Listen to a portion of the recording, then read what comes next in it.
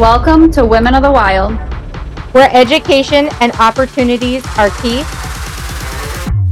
and friendships are made to last a lifetime.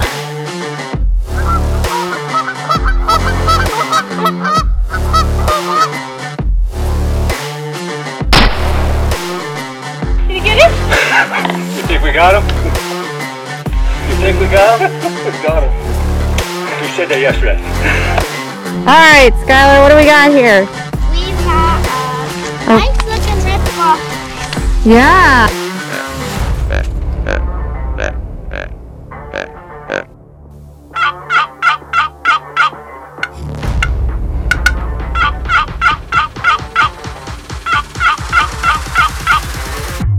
Oh, there she is.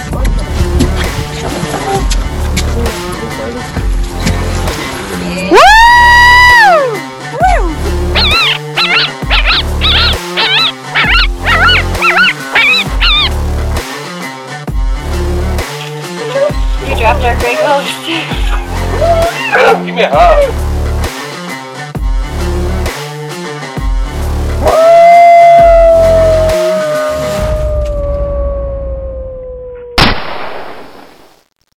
Hello, and welcome to the Women of the Wild podcast. I am your host, Linda White, and I am here with Stephanie Lane from Woods and Water Project. Hi, Stephanie. How are you?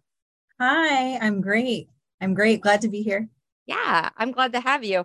So I've met Stephanie actually through social media. We've had a lot of conversations back and forth about getting women involved in the outdoors, different things.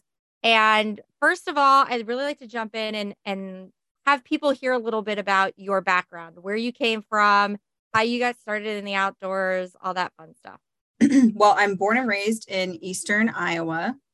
I have been hunting and fishing and been outdoors my entire life. It's my first memory, at 4 years old, going duck hunting with my dad and my uncle. And it's just something that's been a part of me as long as I can remember, especially the last, 6-7 years of my life. It's really been just a part of my every single day. I absolutely love it. Yeah. I mean, I can't remember a time it wasn't a part of my life. And I'm just very passionate about sharing it with others, women, kids, anybody. And then, so you started as a young kid, out in the outdoors, doing all the duck hunting and all the fun stuff. And then you decided one day you were going to start this, hey, I'm going to get women involved and go from there. Like, how did that all come about? Yeah. Wow. There's like a lot of ways I could take that and how that got started. When I was little, like they talk about how some people just like know what they want to do their whole life. And, through my career and jobs and things, I kind of always felt a little lost in that. So I couldn't relate. But when I look back now, I always knew what I wanted to do, because when I was 10, 11 years old, our family used to every Sunday have a bunch of friends and family over for pizza, and we'd watch either movies or hunting shows. And I still remember doing this. This is so dorky, but I do vividly remember doing this. And we were watching these hunting shows, and, once in a while there would be a female on the hunting show, and they would sometimes show her hunting, but usually she was the hostess of the show. And they would really only put her on TV for a minute. And just really, it didn't showcase her like they showcase the guys. And I got up in front of the TV in front of my whole family. And I was like, someday I am going to change this. And there's going to be a lot more women on here, and they're going to have a lot more time, and they're not going to just be the host, and they're not going to just look a certain way. They're going to look like me, and they're going to be watching me, and I said that, and my parents and my family were like, okay, get out of the way of the TV, whatever. That's cute, but you're blocking the show. Yeah, okay. And so into my mid 20s, I'm about to be 32. So for time reference there, in my mid 20s, I was working a corporate job. I've been a technical recruiter most of my adult career. And I went to this women's entrepreneur camp. I don't know really why I went. I just knew I wanted to be around these types of women who just like went against the grain and did different things. And it was in Iowa near my hometown, which I thought was wild because when you go to your hometown, you kind of feel like sometimes everyone's like in this little bubble and you feel like an outsider when you have all these ideas generated in your head, like myself. So I went to this camp. All of a sudden we were sitting around a fire and they're like, what are you doing here? And this like came pouring out of my mouth. Like, I don't even know about my vision of like women's events and like getting them outdoors and teaching them skills and having a podcast and all these things. I had never said that out loud before. And then all of a sudden these women started coming up to me and they're like, hey, if you do this, I want to hire you. If you do this, I want to go to your events. Like, you need to do this. And it just kind of kept unfolding from there, little by little. And now that camp I've taught, they have like little breakout sessions where they get to learn different skills too, outside of just the entrepreneur business side. And so I actually teach those women archery now. So that's pretty cool. Like, years later, I've taught a lot of those women archery, which means a lot to me. That's really where the teaching started, was with archery, and then turned into bow hunting, turkey hunting, small game hunting, bow fishing, different things like that. So, Right. Yeah. Right. So let's talk a little bit about what is the Woods and Waters project. Like, what exactly are you doing? And how does it all work? Yeah.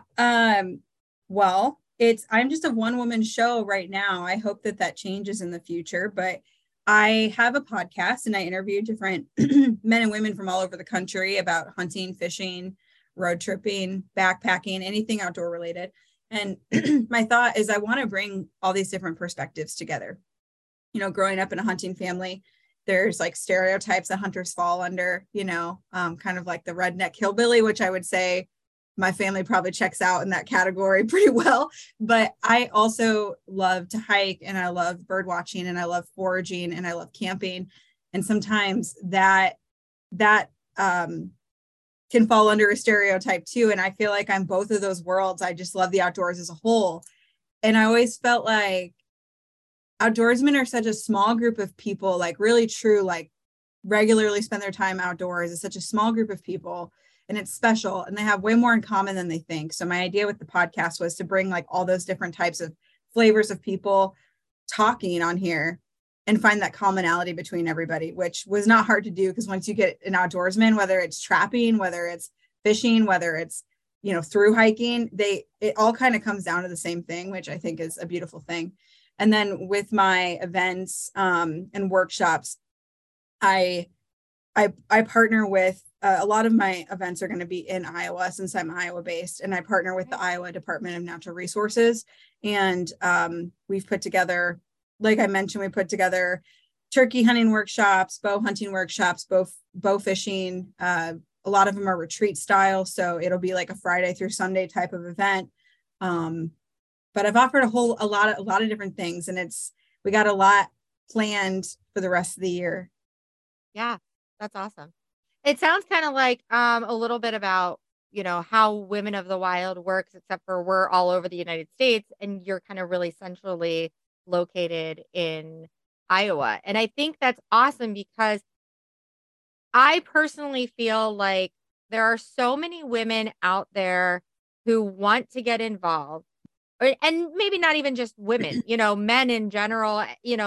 There's so many of us out there who want to get involved, and they don't know where to go. They don't know who to connect with. And sometimes maybe taking a trip to another state with people that they don't know is a little intimidating. But if you've got somebody in your own backyard who's kind of doing these things, it's a little bit easier to ask. Mm-hmm. Yeah. And not saying that there's not other great people and organizations in Iowa, because there are that I know of. There are a few really, really great ones. But I would say, I'm someone, the more the merrier. Like, if there's more people like me in Iowa doing what I'm doing to spread the word and empower people, I think that's a great thing. I will say one of the hardest parts, but the most exciting parts, is it does seem like there's very few people doing what I'm doing in Iowa. So when I offer something, it does fill up pretty fast. So there's a lot of interest in it, which is really exciting. And that's great. I just wish I could do more. Like wish I could do more of these events and opportunities for people. And why I mentioned like just being one person, I'd love to have a couple people who help me do this on a bigger scale, because I think there's such a need and a desire for people in the Midwest. Because a lot of my events, we get people from, we get women from Minnesota, Nebraska, and Missouri a lot. Mm-hmm. So I just think there's a big need, and just women want to do this. They want to try it. They want to be around other like-minded women. They want to make friends. They want someone to just let them try it, but be there. If I'm there if they need me, right? A lot of it is empowering them to do it themselves as much as they can. Yeah. So you talked a little bit about, sorry, got a frog in my throat there. You talked a little bit about being a archery instructor. Mm-hmm. So how did that kind of, I guess, transition from, being an archery instructor to what you're doing? Which came first, the chicken or the egg? What all happened? I've been shooting bows since I was 11, and used to do 3D archery competitions with my dad and my brother, and then my mom. My mom does it a lot now, which is cool because she's not a hunter, but she loves to shoot. And I had a lot of realizations probably around the age of 25, I would guess, roughly, especially when I was in a lot of high stress and I was going through a divorce and a whole bunch of different things. And my mom's like, you should try meditating or something. And I was like, no, I was like really pushing that idea off. She's like, you need to like de-stress. And then I started shooting a lot. Like I already shot my bow a lot, but my like shooting archery has always been, I think, probably meditation before I knew what meditation was, as corny as that sounds. And I was part of a Pheasants Forever chapter at the time. This is all kind of happening simultaneously. And they're like, hey, we want you to help us get more women involved with our chapter. We're going to do a shooting day. We're going to have shotguns, handguns, and we're going to do archery. We want you to teach the archery side. I'm like, cool. So then I taught 10 women archery for the first time. And then I'm like, you know what? I'm going to get like certified in this. So I went through USA Archery and became an instructor. And then I became an instructor for instructors. So to teach instructors how to instruct. And then there's a program, it's in a lot of different states, called Field to Fork. And I was asked by the Iowa DNR for one of our, in Iowa City, Iowa, they were doing the Field to Fork program, and they needed an archery instructor for this 10-week program where they take 10 adults. And in 10 weeks, they get them shooting accurately. They all have to be pulling over 40 pounds. And then we take them hunting at the end. I'm like, this is awesome. And so then I jumped on board for that. It's one of the best things I've ever done, built my confidence up so much, connected with some incredible people. And to see all 10 of these adults, pretty much none of them had really shot a bow besides maybe PE class for the most part. Some of them couldn't even pull the bow back the first day. But every single one of them passed the shooting test at the end. They all were pulling back over 40 pounds. They all, we got them ready for hunting. So within the archery instruction, we were also adding things like shot placement and how to care for your bow and tree stand safety and like all these little things throughout this 10 weeks so that we could get them ready for their first deer hunt. And then we had this camping trip and this deer hunt weekend, which was so special and just so amazing. And then Field and Stream actually came and did some photos and interviewed us. And it was just like this huge thing for me where I'm like, there was a team. It wasn't just me, but it really helped me find some confidence in myself that I was lacking I was a part of the success for these 10 people and sharing this knowledge with them. And they're just so, the whole thing was like magic. Again, as corny as it sounds, it really was. It's one of the best things I've ever done.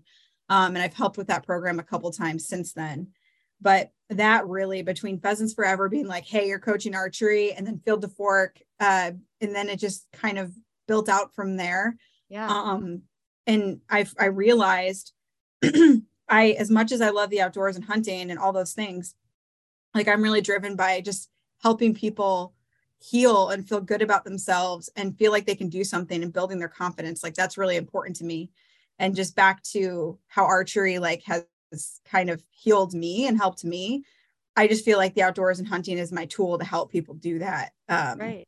And so it just all kind of happened at the same time. And then it's just grown from that to what it is now.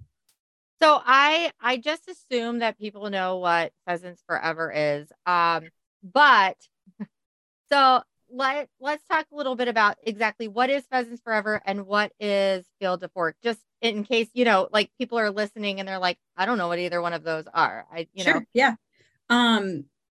Pheasants Forever is a national organization. It's conservation based. So you don't have to be a hunter to be a part of it. But if other people are familiar with maybe like Ducks Unlimited or National Wild Turkey Federation or Rocky Mountain Elk Foundation, Trout Unlimited, all of those groups are kind of similar in their mission and what they do. So they are national organizations and then, broken down into states. And then each state has probably, in Iowa, I think we have 102 or 103 Pheasants Forever chapters. So one for every county plus some. And these are usually volunteers that are going to raise money and give their time to their county, to their community in hopes to basically a few things. Conservation, so making sure we have habitat for pheasants and quail and upland birds. For Ducks Unlimited, it would be the same thing with ducks. NWTF would be turkeys. And then also recruiting new hunters, getting youth involved, getting women involved, and then just giving back to their communities. So there's a lot of different things that they're doing and they're focused on. When I joined Pheasants Forever, I hadn't been really a part of many conservation groups or anything like outside of myself at that point. And I had the best experience with my chapter that I was a part of. I've moved, so that's the only reason I'm not a part of them. I still am in contact with a lot of those people still and still help how I can. But I had a couple bird dogs at the time and I wanted to help be involved to help protect the sport as much as I can of pheasant hunting. So hopefully that helps. And then Field to Fork, I don't know if it's in a lot of states. I don't know all the states that have done this program before. There's a lot of states in the United States that do this. But Field to Fork is usually ran by your state, like wildlife organization. So the Department of Natural Resources, Fish and Wildlife, however it's worded in your state. They usually will know if you contacted someone, they'd probably be familiar with the program. But the idea is just having this program that's taking adults and getting them ready for a hunt at the end. They also do this for turkey too. So in Kentucky, they do turkey Field to Fork, which we're actually going to do a couple in Iowa this next year. So I'm very excited about being a part of that. Turkey hunting is one of my favorites. But yeah, the idea is just to take an adult and get the equipment in their hand and give them an instructor and a mentor leading up into the hunt so they can go to the hunt prepared. But then after, the hope is that they can go do this by themselves. They don't need a mentor anymore. Right. Yeah. So why was it so important for you to be a part of these groups? Sorry, I didn't mean to stump you there. Oh, no. I think at the time, I didn't necessarily understand why or know why, it just felt really good. Like intuitively felt like a hell yes, yeah. And just no doubt in my mind, I'm just going to figure out how to make this work. Cause it feels like it feels kind of like a calling to do that. Like I don't feel like I'm an expert in any of these things. I'm constantly trying to always become a better woodsman. I'm obsessed with learning. I'm a very curious person. I'm nowhere near where I want to be as a hunter, a fisherman, a woodsman as a whole. But I am constantly pushing to get better and learn. And I take as many classes and learn from as many other people as much as I teach. I don't want to stay stagnant, but I'll tell you from the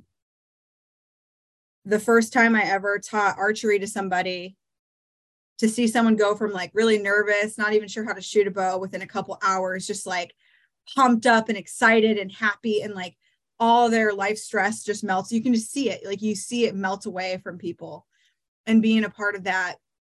And really, I mean, I'm just there as support and kind of guide them there. And to me, the rest of it's them. They showed up for themselves, and they got themselves the rest of the way. But just to be a part of that is super just fulfilling. And it's an addictive feeling to be a part of that. And then like a couple years ago,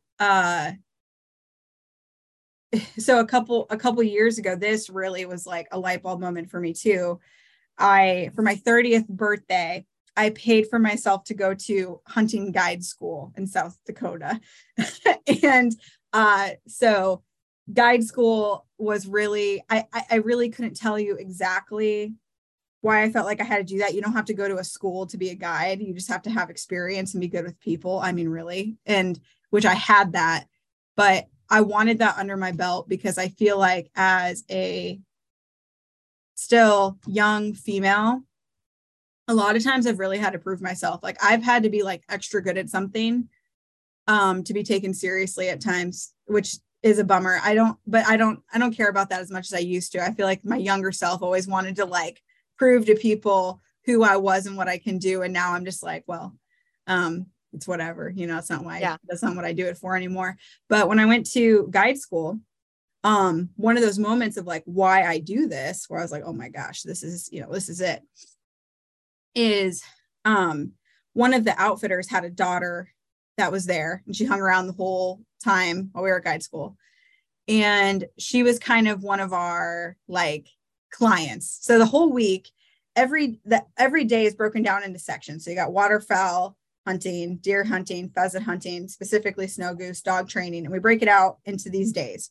The whole day, you're basically role playing that you're a guide for that specifically. So for duck hunting, you load up the boat, you take the boat out, you take your client out, you put the decoys out, it's every day was like that. And then we had, she was one of our characters, taking like a young kid out hunting. So she was like acting the whole time. And she was just a really sweet, really cool girl. But she's like 12. Yeah. And as I was there, she would kind of make these little comments about like, she tried to like come up with something to say to me, she's like, oh, you have really pretty hair, or like, oh, I really, she'd just say something like that. And then like, we're like day 4 in, and she sits with me on the couch and she goes, okay, I want to say to you what I really am trying to say to you. I was like, okay. And she goes, do you know how cool I think it is that you're here? Like, we've never had a girl come to guide school before. And she's like, do you know how awesome it is to see a woman doing the things that I love to do? And I was like, on the way, I kept it together there, but I bawled about it on the way home. And I felt like that was it. Because I think about when I was her age in front of the TV with my parents being like, this is what I'm going to do. I'm going to change what this looks like. And I had a lot of good female role models, but I didn't have a female role model that loves the things that I love. Like that just wasn't existent. So to impact this 12-year-old who I just think is so cool, and she thinks that like what I'm doing is inspiring at 12 years old, like I'm like, that's it, that's yeah. That's awesome. That's absolutely awesome. So I'm gonna give you another little insightful bit of information while you were talking there. You had said, that it used to be really, really important for you to prove yourself to other people. And now it's not anymore. So in all of my years of wisdom, we'll put it that way, of, being one of the only women in trapping and being in the front of everything, what happened there? What changed for you is this: you proved to yourself that you were worth it. So it didn't matter proving to anybody else. And I learned that lesson too. And I used to be in the same boat where, they'd ask me to do these demos and everything. And I'm like, oh, I got to show these guys up. I got to this, you got to that. And then after a while, you realize like, these guys that come here and tell you, you know, like, oh, you really know what you're talking about, or they want to hear you talk. After a while, you're like, you know what? I know what I'm talking about. And then it's not important to prove yourself anymore. So it's awesome to hear you say that, because we've been friends for, gosh, what, about 4 or 5 years now? Yeah. And it's so cool to see how you have grown.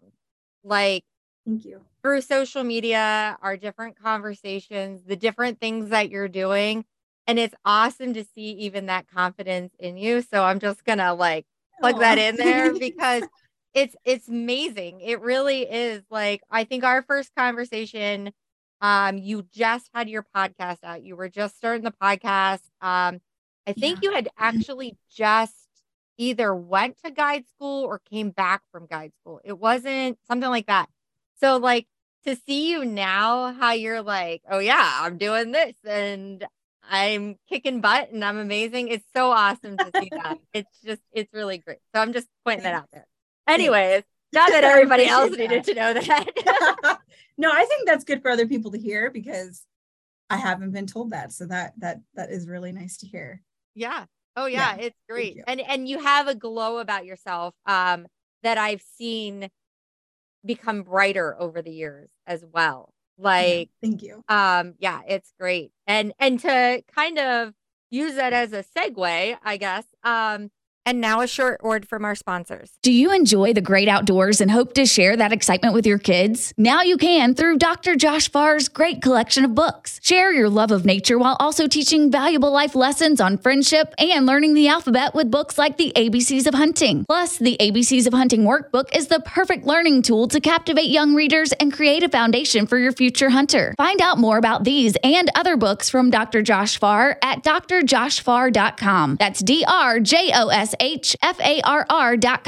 Hey everyone, Andy Lehman here from ACC Crappie Sticks. Just want to let you know about our crappie baits and jig heads. We have a wide selection of the hottest colors and big eye crappie jig heads in the most popular colors and sizes. Check them all out at accrappiesticks.com. Thank you. Girls with Guns Clothing is a proud sponsor of Women of the Wilds podcast. If you are looking for hunting gear, be sure to check out our new fall collection, including the launch of our new Artemis Generation 2 lineup. With Girls with Guns, you know that our gear has been designed and field tested by women who actually hunt and wear this gear. We have an amazing team of women who contribute and share their ideas and extensive field testing so that our gear works for you in multiple hunting environments. We build our gear for women of all shapes and sizes, made by women for women. If you want to try out GWG, you can go to gwgclothing.com and use WILD15 for a discount off of your first order. Well, you see, trappers are a special breed of people. We're dedicated, committed, and passionate about what we do and who we are. Each and every one of us has an intense desire to be the very best we can. So in the world of skinny jeans, man buns, and pumpkin spice lattes, sometimes you just have to stop, push back, and tell the world, that's not me. Whether you're from the far north or in the deep south and anywhere in between, Southern Snares can help you succeed at getting the job done and being who you are. We would also like you to check out Sawmill Creek Bait and Lures, RMC Custom Calls, Atlantic Coral Enterprise, Blast and Cast Guide Service, Epler Fur, Feather Moon Calls, Shangri-La Safaris, Shelley Emmer with Dirty Girl Guide Service, and Hunting Day Podcast. I want to talk a little bit about this last little adventure that you had with your last group that you actually brought me in on a part of it, and that was kind of neat. But I want to talk a little bit about how that all went. It was 6 women, right? 5 women. 5 women. 5 women, and it spanned over a couple months, didn't it? Yeah, we're still going. So Okay, so yeah, why don't you tell people a little bit about what I'm talking about? Because I don't have all the details, but it was sure. really cool from what I knew. Yeah, thank you. Yeah, so okay. So I started what I call a women's outdoor mastermind. So I kind of, especially, I felt like I was really getting some momentum with everything with Woods and Waters Project. And then like COVID happened and a lot of things like that happened that it just kind of put me in this stuck place, which happened to pretty much everyone in some capacity, I think. Right. Yeah. And I'm I still would there. have, yeah. And I would have women reach out all the time about like, would you do this virtually? Like, have you thought about doing this virtually? And initially I was like, no, because some of these things I really want you to like touch and like do. And, I just couldn't like envision some of these things being virtual at first. And I'm like, it just seemed like something that came up all the time. And so I wanted to create a program because I've been through one of these before myself, but for women creatives. And basically it's a mix of in-person and virtual. And so I created a 6-month program where we meet every other week for 2 hours virtually. And every time we meet, we have a different subject in the hunting outdoor realm, kind of based on whatever the curriculum I set is. And you were a guest and you took over the trapping, and that was great. And especially because these women, we did a survey and, you and I talked about this, but they were kind of hesitant about trapping, but they loved it. It got such great feedback. And I think they learned a lot. So that was awesome. But every other week we discuss a different subject and hopefully we go in more detail, and I, hoping that they're as conversational as possible. And then we did in person, we did an ice fishing trip. We went pheasant hunting, and we'll do something to wrap up the end of the year. This first session will end in August. So we're over halfway through. It started in January, and I can't say enough things about these women. They're like, for me doing this for the first time, they're like the 5 most like amazing people I could have had.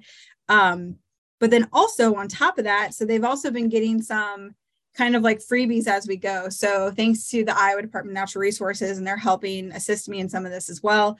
They got turkey calls and duck calls and goose calls and like things that they actually need to do these things, right? So like they got a knife sharpener and they got some ice fishing gear, and they were sent these things as the subjects arise too. So then whatever we're focused on, they can go use outside as well. So it's a mix of in-person, virtual teaching, and then actually getting like tools that they can now use to do these things. And it's my pilot, and it's been going really well. And I'm already working on my next one, which will be like the last half of the year. I'll be opening it up to a little bit more than 5 people this time, but trying to keep it a little on the small side, because I think it's really important that these women feel like they can bond together and can be themselves and build friendships. And I feel like if it gets too big, it gets a little trickier to do that. So we'll keep it to 10 or under as we go forward.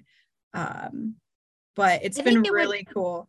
I think it would be hard to do some of the in-person events if you had too many as well. Like you'd kind of lose what you're doing and everything. But so I get the whole COVID thing, with the virtual and everything like that. But what like inspired that? Yeah, I'm actually going to take off with this, because I mean, I'll tell you, during COVID with all the virtual everything, the last thing I would have wanted to do was anything more virtual. Yeah. You know what? This is going to sound goofy probably, but I am someone that all day, not all day, but every day, I have crazy harebrained ideas, and I write them down a lot, or I'm always dreaming. I'm a dreamer. taken a lot of tests and psychoanalysis to prove it. I'm a dreamer. I love coming up with ideas. I love initiating the ideas. I've learned, sometimes if I come up with a great idea and I just don't have the capacity to do it, I'll try to like pass it on to someone else. Like, hey, you would be great at this. I'm just very motivated by that and coming up with these things. Over the years, working on my confidence and what really just keeps coming to me and just listening to myself of like, no, you need to do this. Like, try this, just do this. That was one of those things that I just like said it out loud one time. And I was like, that could work. Like, I can do this. Yeah, that's going to work. And then I just did it. And usually like with my events and all these other things that I've done in Iowa, I've mentioned the Iowa DNR a lot, but they really want to create these opportunities for their state to learn to hunt and do all these different things. I didn't actually even mention it to them right away. I just am like, I'm going to do this on my own. And I was a couple months into it. And I told one of my contacts of the DNR, I'm like, hey, I did this. Do you guys want to be involved at all? Do you want to jump on one of the calls? Do you, anything we can give the girls? And they're like, wait a minute, what are you doing? And they're like, no, we love this. Yes, we want to be involved. And they're actually doing a case study on our group. So that's really special. And they're going to help me put together the next one. So people have really liked it and they like the idea of what it's offering. And, but to get back to, your original question, I am someone who's very like an idea generator all the time. What I need sometimes is someone just to like take my 10 ideas, kind of pick them apart and be like, okay, stick with these two, pick one. But I just, my brain's always going like that. And, I need someone to reel me in sometimes, but that's just one of those things that I'm like, nope, that's a good one. I'm going to do that. So I like, it's funny because that's the thing that I think connects you and I so much together because yes, I truly absolutely love talking to you about every time we talk. It's like, oh, well, what about this? Or what about that? Or did you think about this? Like, I love that.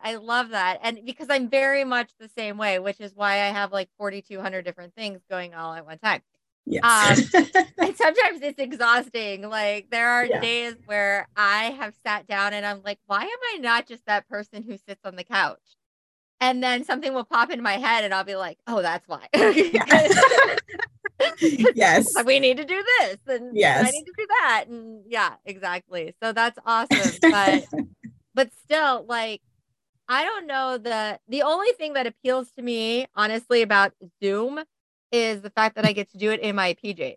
Other than that, like, I would think that for me, a struggle of not having the hands-on part as an instructor would be really difficult. And have you found that as being an issue? How have you overcome that? How has that worked?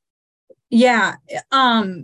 It is. It's not like awful. Like I enjoy every class every time. It's not necessarily the same, but some things that I think help with that. So, in all of our sessions together are recorded, so they can go back, and I created a library of like, all of our sessions together, all of the resources we talk about. So they have access to this for forever. So they're also, I guess, purchasing that as well. So it's not just about the class because, sometimes they can't make the class. And I have had 2 classes where only one girl could make it.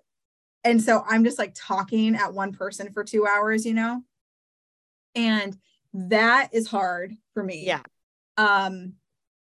I go through whatever I'm teaching. Some things I want them to be more conversational versus me just reading off of, different things. For example, like something we, went over as a subject was, I showed them how to use different mapping tools. So like Onyx, their Hunt Stand, or their Google Maps to help them with like some orienteering skills and just marking your spots and scouting. And that's one of those subjects that I recorded it. Not everyone made it, but is one of those it's just so much more beneficial if they're asking questions and they're engaged. And if you only have 1 or 2 people, it's harder to do that, which I kept it to 5. That's all I wanted in the beginning, on purpose, because I wanted to have that closeness, that community, that group.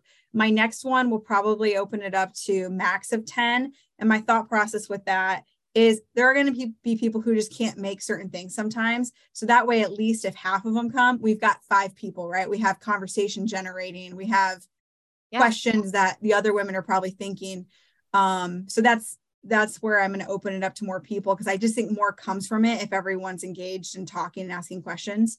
So that part's difficult for me, because if someone's asking me questions and engaging, I could talk forever. But if it's just staring blankly at me, or I'm just talking at someone about a subject, I just want them to get as much out of it as they can, and I feel like they have to be engaged. So that part's tricky. And the hands-on part, it is tricky. We've tried to, that's something I'm like brainstorming on a lot with this next group too. There's a lot I'm going to change for this next group that I think will kind of help with that. There's some things that I'm going to do with this group, like they're going to do like an identification, like I'm making them quizzes and tests, and they have homework that they have to do at the end of some of these things too. So that helps with that. And then we report back and talk about that. So hopefully they do those things, Right.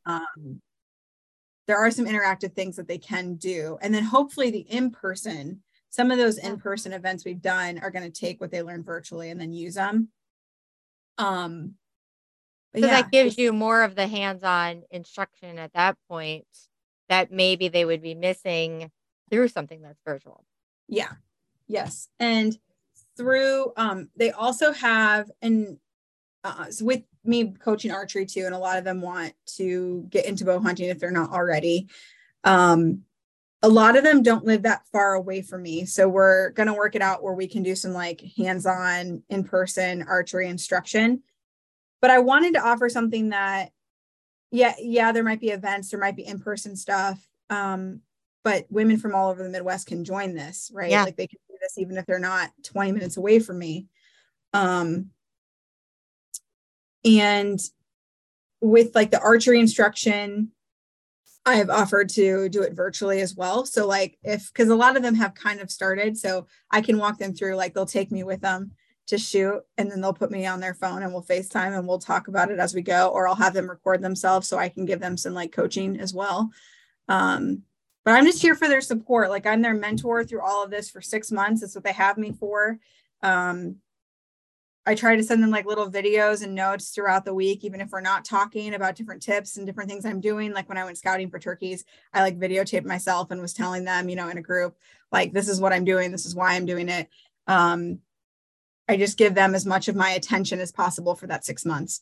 But yeah, I think it's good. And it helps these girls. Two of them are like pretty new. So you also have to get a feel for like how green they are. 3 of them have shot a little, hunted a little. So having that base makes a huge difference. The 2 that are newer, it's a little trickier. Right. Yeah. Right. So, I mean, I've instructed a lot of things when it comes to trapping and done workshops that way. And there's always something that when I'm teaching, there's always something that I pull back from that I learn about myself. Like, I'm like, oh, well, I learned that today, or, oh, I need to be doing this different, or I need to, like, have you had obviously you're instructing these women, but have you had those epiphanies about yourself and things that, have helped you grow as a woodsman by doing them? Yes. You should see your face right now. Now, I know that we only do audio, but your face right now is amazing. Absolutely amazing. So Yeah. Oh my gosh. I feel like I should I should have been journaling more of this stuff as well, so I can reflect back on it later. So first of all, with teaching, I feel like anyone who does this, if you're teaching, especially like these subjects of like hunting, fishing, etc., I come ready to talk to them about 50 things, right? I'm ready. Like, what direction could they possibly go with this? And we're going to talk about it. And I'll be ready to talk to them about it. Usually every example I can think of, from just shooting a bow to in-depths about scouting or turkey hunting or anything. Anyone taking those classes, they want about like 10 to 20% of what I actually am ready to talk about. Like all these other things are great. But I think just being able to identify that and meet people where they're at and not overload them, and then just give that to them separately. Like, okay, we didn't cover all this stuff, but when you're ready for it, here it is, which I think is nice of having that library for these ladies to look back later. That way, if we're only covering 10% of a certain subject, but that's where they're at and that's what they want to know to help build their confidence, then I need to like reel it back and just give them that 10%, you know. I don't need to overload them and just be confident in that, because at first I would feel like I did people a disservice. Like, they would leave an event of mine and we only went over a little bit of what I thought we were going to talk about.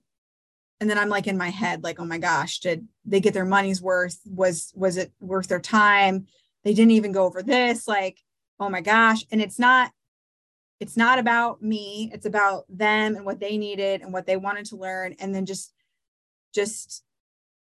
getting out of my head about that stuff has been a little bit of a process, because I just always want to just like overfill their cup, you know? But I think I already am most of the time. Yeah. So just being good with that. And then that's a big one, and just not overwhelming people, because if you shove too much information at them, they're going to forget some of the really good things that they wanted to learn, right? They came there to learn. You don't want to push that aside. I think that's important for instructors to hear, right? What you just said, you know, not giving too much information, because I think as people who, like, you know, meeting them where they're at, sometimes when you overload, you almost turn them off. It's like, oh, that's too hard now. That's too much. That's too.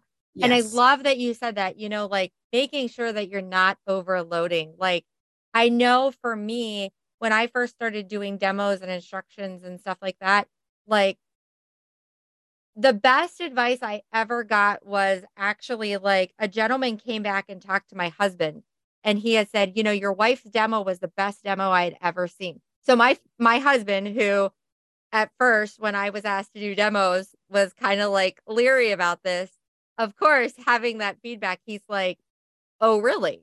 Why is that? And the guy told him, he goes, because she didn't teach me how to catch 100 fox. She taught me how to catch one. And he goes, and I've never caught one. So for me, that's what I needed, was to learn how to catch one. Yeah. And so I think, like, for you saying that, you know, not overloading, like learning that as an instructor, like where to meet people, and that it's okay that you didn't go through all the 500 different ways to do this, but you went through maybe 5 ways. Yeah. That's what was important. And I love that you're learning that. I think that's awesome. Yeah. Thank you. It's and I'm sure you understand what I'm about to say too, where that gets tricky is when, and not usually all works itself out just fine. Mm-hmm. Right. Is when you have multiple people you're teaching.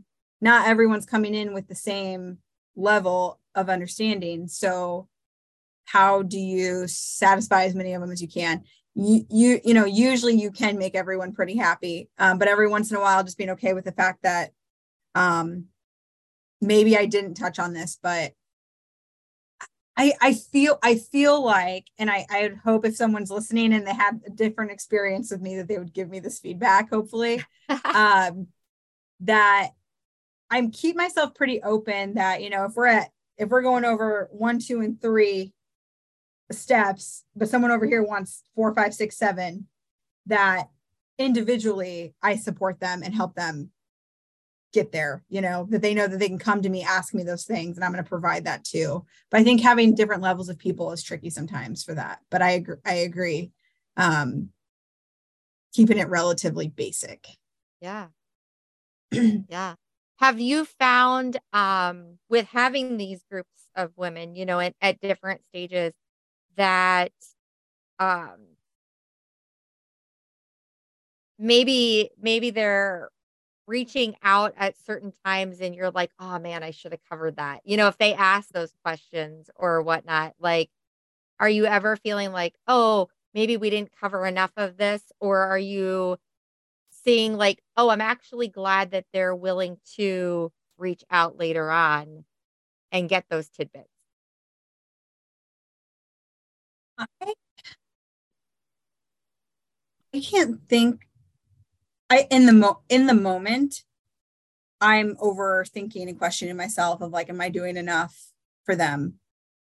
But when I sit back from it and I hear from them and get the feedback and then just think about it, I really haven't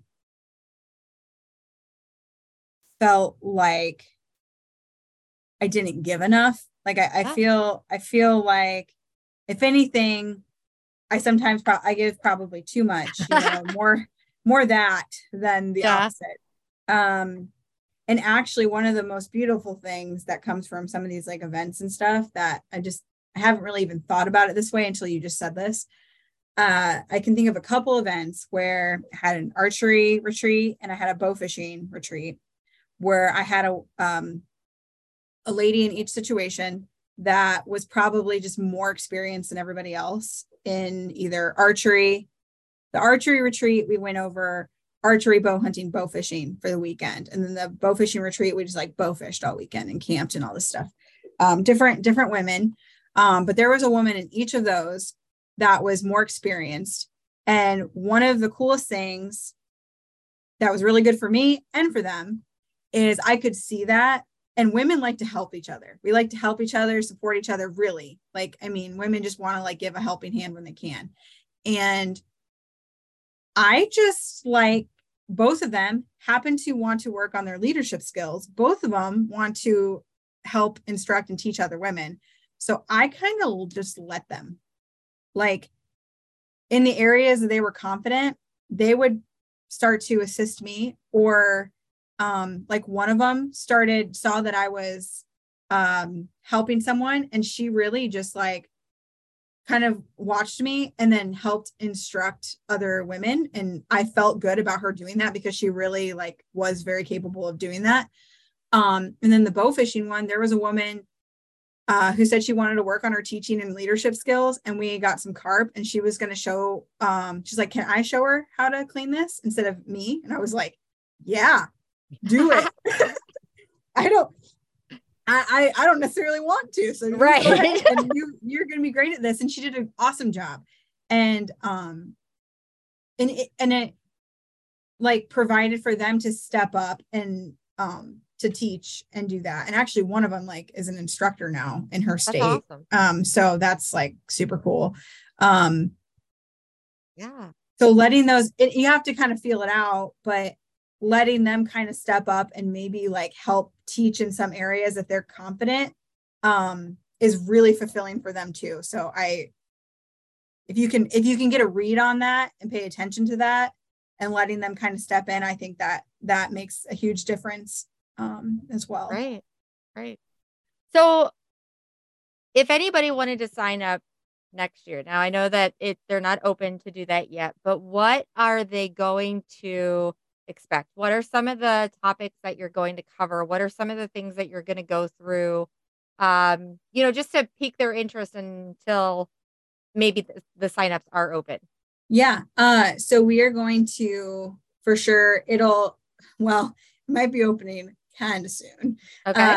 But yeah, I think by like end of summer, early fall, probably, is when we're going to press go on this. But we will go over, for sure, we'll go over deer, turkey hunting. We'll go over some ice fishing and safety. We'll go over Well, there's going to be a little bit more in person this time offered, if they can be a part of it. Waterfowl, kind of like all those main like hunting subjects, but then we'll break it down more. So scouting is a really important part of this program, because I can't stress enough that if you can be a pretty good scouter, especially if you're a busy person, you're going to be more successful quicker, right? Like we have so much limited time, but we love hunting and we want to do these things. If you can go where the animals are, right, and know your plan, you can make more of your time. So that's a big piece of this. We will go ice fishing. We will go pheasant hunting. We will possibly go turkey hunting, and we will go possibly fly fishing as well. And we will have a day where they're going to do some hands-on stuff with kind of all the things we talked about at the end. So they're going to see how to do decoy spreads, putting decoys out, getting their hands on traps, understanding like what that looks like. And they're going to actually, at the end of it, if they can come to, you know, the kind of wrapping it up, get their hands on all these things that they learned leading up to it. That's awesome. That's awesome. Yeah. So do you even break it down, like, you know, say maybe you're deer hunting and you've never hung like a tree stand before, like things like that? I mean, are you going that basic and that in depth in things? Yes. That's so I try to that's one of those things that we go over, and I can give them the resources and we talk about. But like tree stands, like that's one of those ones that like I really want them to do it in person. You know, you really need to know what you're doing there. Yeah, I don't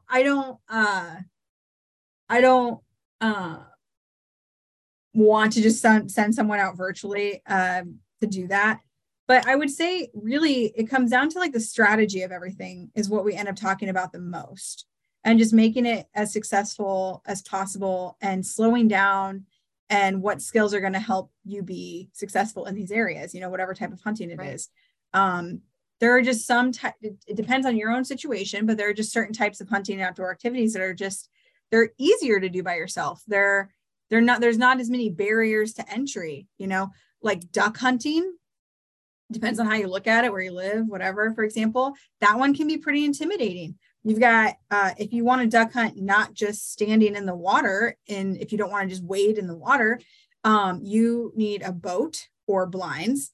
You need to know how to do those things, right? Like put the blinds out, run the boat, all the things that come with that, backing up a trailer, running a motor, reading the water. Like you need to know how to do those things with duck hunting, for example.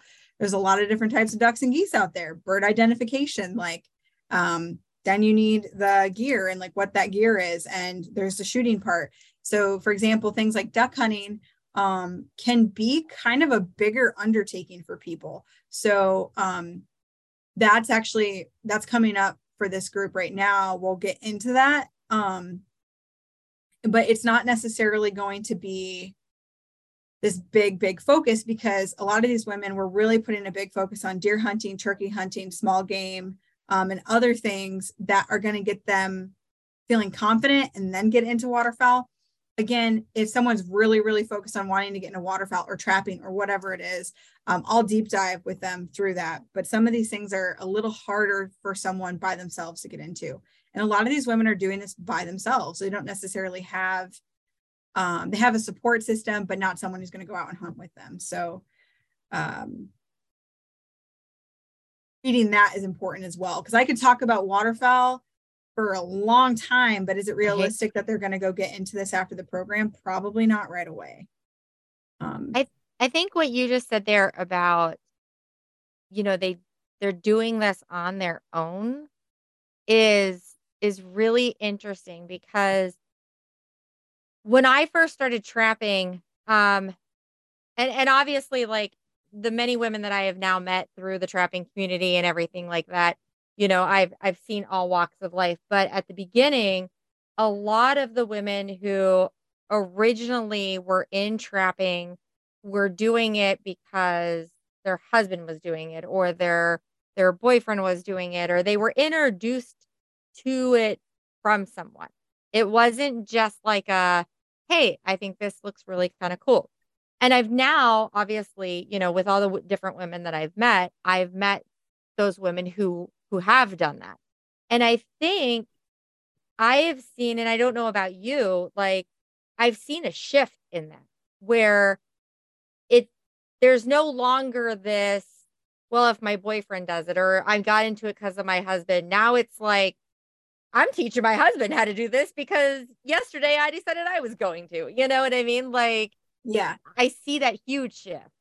Yeah, I agree. And even just the ladies I'm thinking of for this mastermind group, but just all the other events, a lot of them have significant others that like the outdoors, but some of them are just doing it for themselves. It's not about man, if there's like a podcast about like relationship advice and someone wanted to have the subject and like men teaching women, because right, like even if you even like the best man who's really like loves this woman, right? It's like their daughter or their wife or whatever. I feel like when you're too close to someone, especially with like a male female dynamic, sometimes you just butt heads. Like you can't help it on both sides, you know? And so there's a lot of that. There's a lot of, in any of the classes or anything I've ever taught, it's like, hey, I love my person, or, this person's great, but I need to remove myself so we don't fight the entire time. Right. Which is just so interesting to me, because even someone like myself who's been hunting my whole life, my dad and I butt heads all the time. My brother and I butt heads all the time. My exes and I, who were into hunting and fishing all the time, even if we were on the same page, even if we're like, I don't know, it's something about that dynamic for a lot of people that is really tricky. Right. It's so funny that you say that, because like we were talking before the podcast about, just relationships and my marriage and everything. And I truly like feel like I have an amazing marriage. But if there is ever going to be a time that Michael and I will ever fight, it is on the trap line. Like, I mean, to the point where my husband has said to me, I'm never trapping with you again. Yes. Yes. That is going to happen at least 3 or 4 times this season, where he is going to tell me he is never trapping with me again, ever. Yeah. Ever. Yeah. Like, so it's so funny that you bring that up. Like, I did this podcast. One of my favorite podcast interviews I ever did was with a fly fishing guide. And she told this story about this couple she'd known forever. And they were having I think it was their 50th wedding anniversary. And every year for their anniversary, they go on this trip. And where they go, the trip is based on if there's good fly fishing for the husband, and then the wife has a nice, beautiful place she can just sit and read. Okay. He had attempted to teach his wife how to fly fish a couple of times, but just never, like they couldn't click. It just didn't work out. And she tells a story about how the woman comes to her and how she says, he can't teach me. We can't get along, but I don't want to go another year of these trips of where he gets to fish and I just sit there and read the whole time. Right. So she spent this time with this fly fishing guide. Her husband had no idea.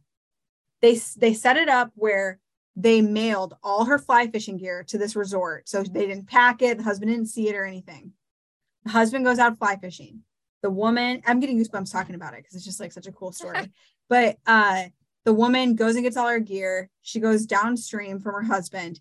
And all of a sudden she's screaming because she catches this huge fish.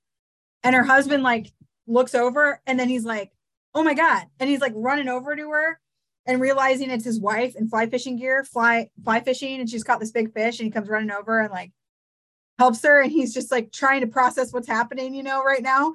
And they said that that did more for their marriage and fit than anything has ever done for their marriage. Of just the wife, because they had to kind of remove themselves from each other. Yeah. But she wanted so badly to do this thing with him, but they just couldn't get on the same page. Yeah. And I'm like, man, that's a long time to like, 50 years is a long time to just kind of butt heads about it. And then finally be like, you know what, I'm doing this on my own and I'm going to learn this. And I'm just like, I just feel like that's like a testament to like, there is obviously something with men and women or couples or people you're close to where you just sometimes have to remove yourself. And then I don't know, I'm rambling, but that story sticks in my head every single time I think about this. I get that. And sometimes I think like in my relationship, now obviously a lot of what I learned from trapping was from my husband, but there's also, I've gone to like camps and have asked other people and everything like that. And like in my relationship, I will tell you, I think part of the thing that like we butt heads about is that my husband wants me to be successful. Like he wants those things. But he knows, okay, I do it this way for him to be successful. And if I'm not doing it this way, then I'm not going to be successful. So he's getting, you know what I mean? Like, he's like, no. Because I will tell you, when I first started trapping, like I needed setters and I couldn't, I have little hands. Like we've talked about this before. Yes. And like, for him, it was just like, Linda, just put that in the ground, just set the trap, just do this. And I'm like, I can't do that. And that was like, for the longest time, like part of our biggest fight. And it took him, and I'm going to give him like props here for a minute. And I don't do this very often. So hopefully he doesn't listen to this, but it took him saying, hey, I need to step back and let her do it her way. And my husband doesn't normally say he's wrong. So that's where I'm giving him this props, because it took him to say, hey, maybe what I'm doing is not the right way for her. Yeah. And that took a lot. Like, I'm going to tell you, my husband is the most stubborn man in the whole wide world. There have been many, many times where he has kicked me out of lure shops and everything else because of his stubbornness.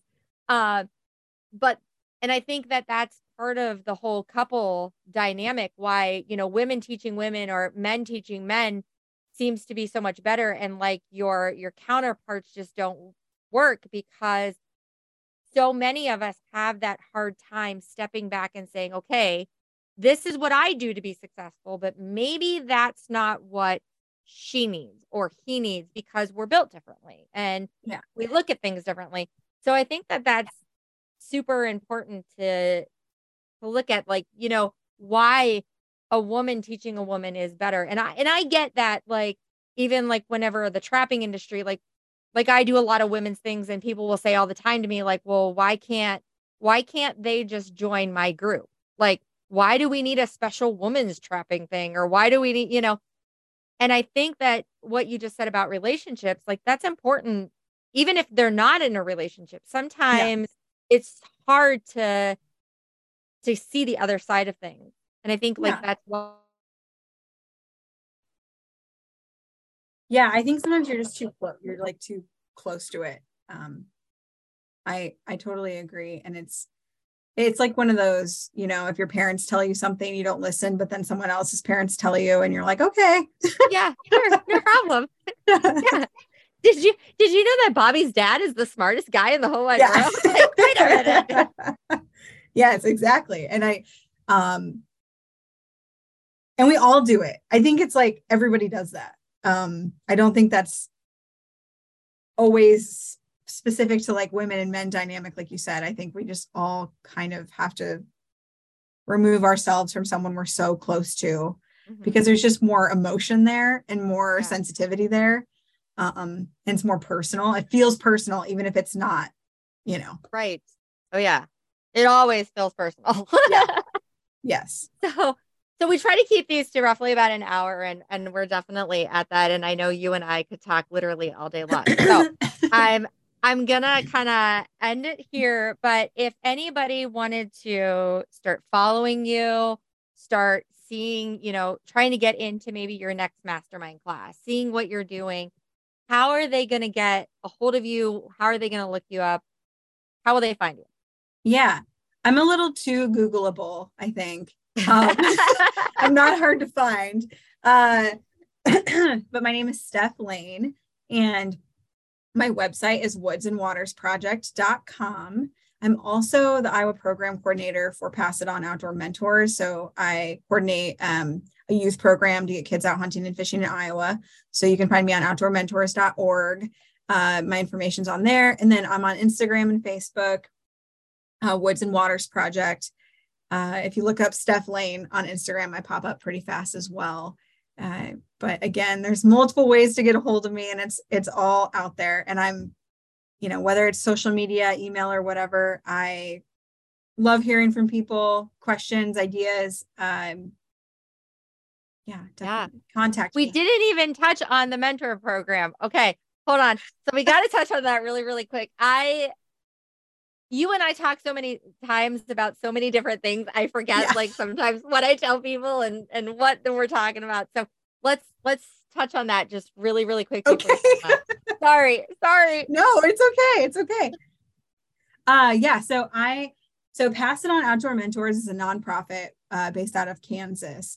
And Mike Christensen started the organization 21 years ago. Incredible man. Kind of a spinoff of Big Brothers Big Sisters. He was with Big Brothers Big Sisters. They didn't have a focus on the outdoors, and so he kind of built that, and it's turned into Pass It On Outdoor Mentors. They expanded out to Iowa a couple of years ago, hired me. I was actually helping at a women's event with the DNR, and I was working a corporate job, making really good money, good benefits, everything. And they're like, yeah, this organization's coming to Iowa, and it's just going to be part-time, and you kind of have to like prove yourself. I don't know how you're going to work that out with like your full-time job, but you should like consider applying. And I was like, yeah, let's do it. And then I quit my corporate job to do this. And it honestly all worked out and it was great. But I have the whole state of Iowa currently. And my job is to get youth, specifically shooting sport athletes out hunting and fishing. So I find mentors and landowners all over the state and plan these events for kids, which honestly all kind of helps with the things that I do with women and all of that, because you don't even mean to, but you're impacting these kids, but you also impact the adults on a really big level too. A lot of them come hunting with us, and oftentimes the parents are brand new to hunting as well. So that's pretty special. I've gotten to be a part of a lot of like first hunts with a kid and their parent, and that's like, that like fills my cup over and over and over again.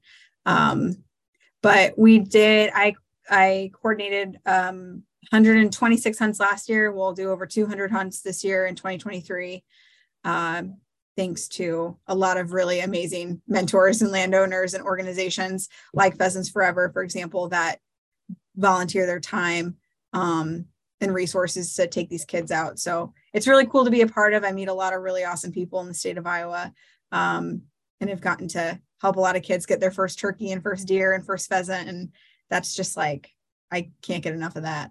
That's the best. Yeah.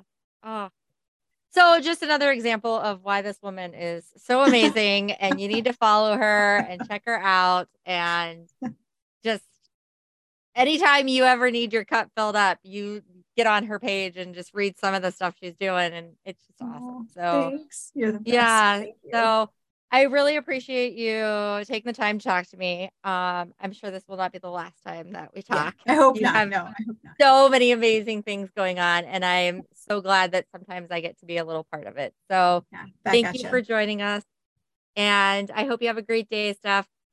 You too. Thank you so much. Thank you. And that concludes this episode of Women of the Wild podcast. We hope you enjoyed this episode.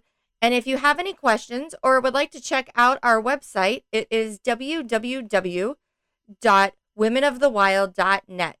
We post different events and everything that we've got going on. We would really like to also thank our sponsors, ACC Crappie Sticks, Girls with Guns, Southern Snare, Sawmill Creek Baits and Lures, RMC Custom Calls, Atlantic Coral Enterprise, Blast and Cast Guide Service, Epler Fur, Feather Moon Calls, Shangolaya Safari, Dr. Josh Farr Children's Books, and Shelly Emmer with Dirty Girl Guide Service. Thank you all, and hope that you tune in 2 weeks for our next episode.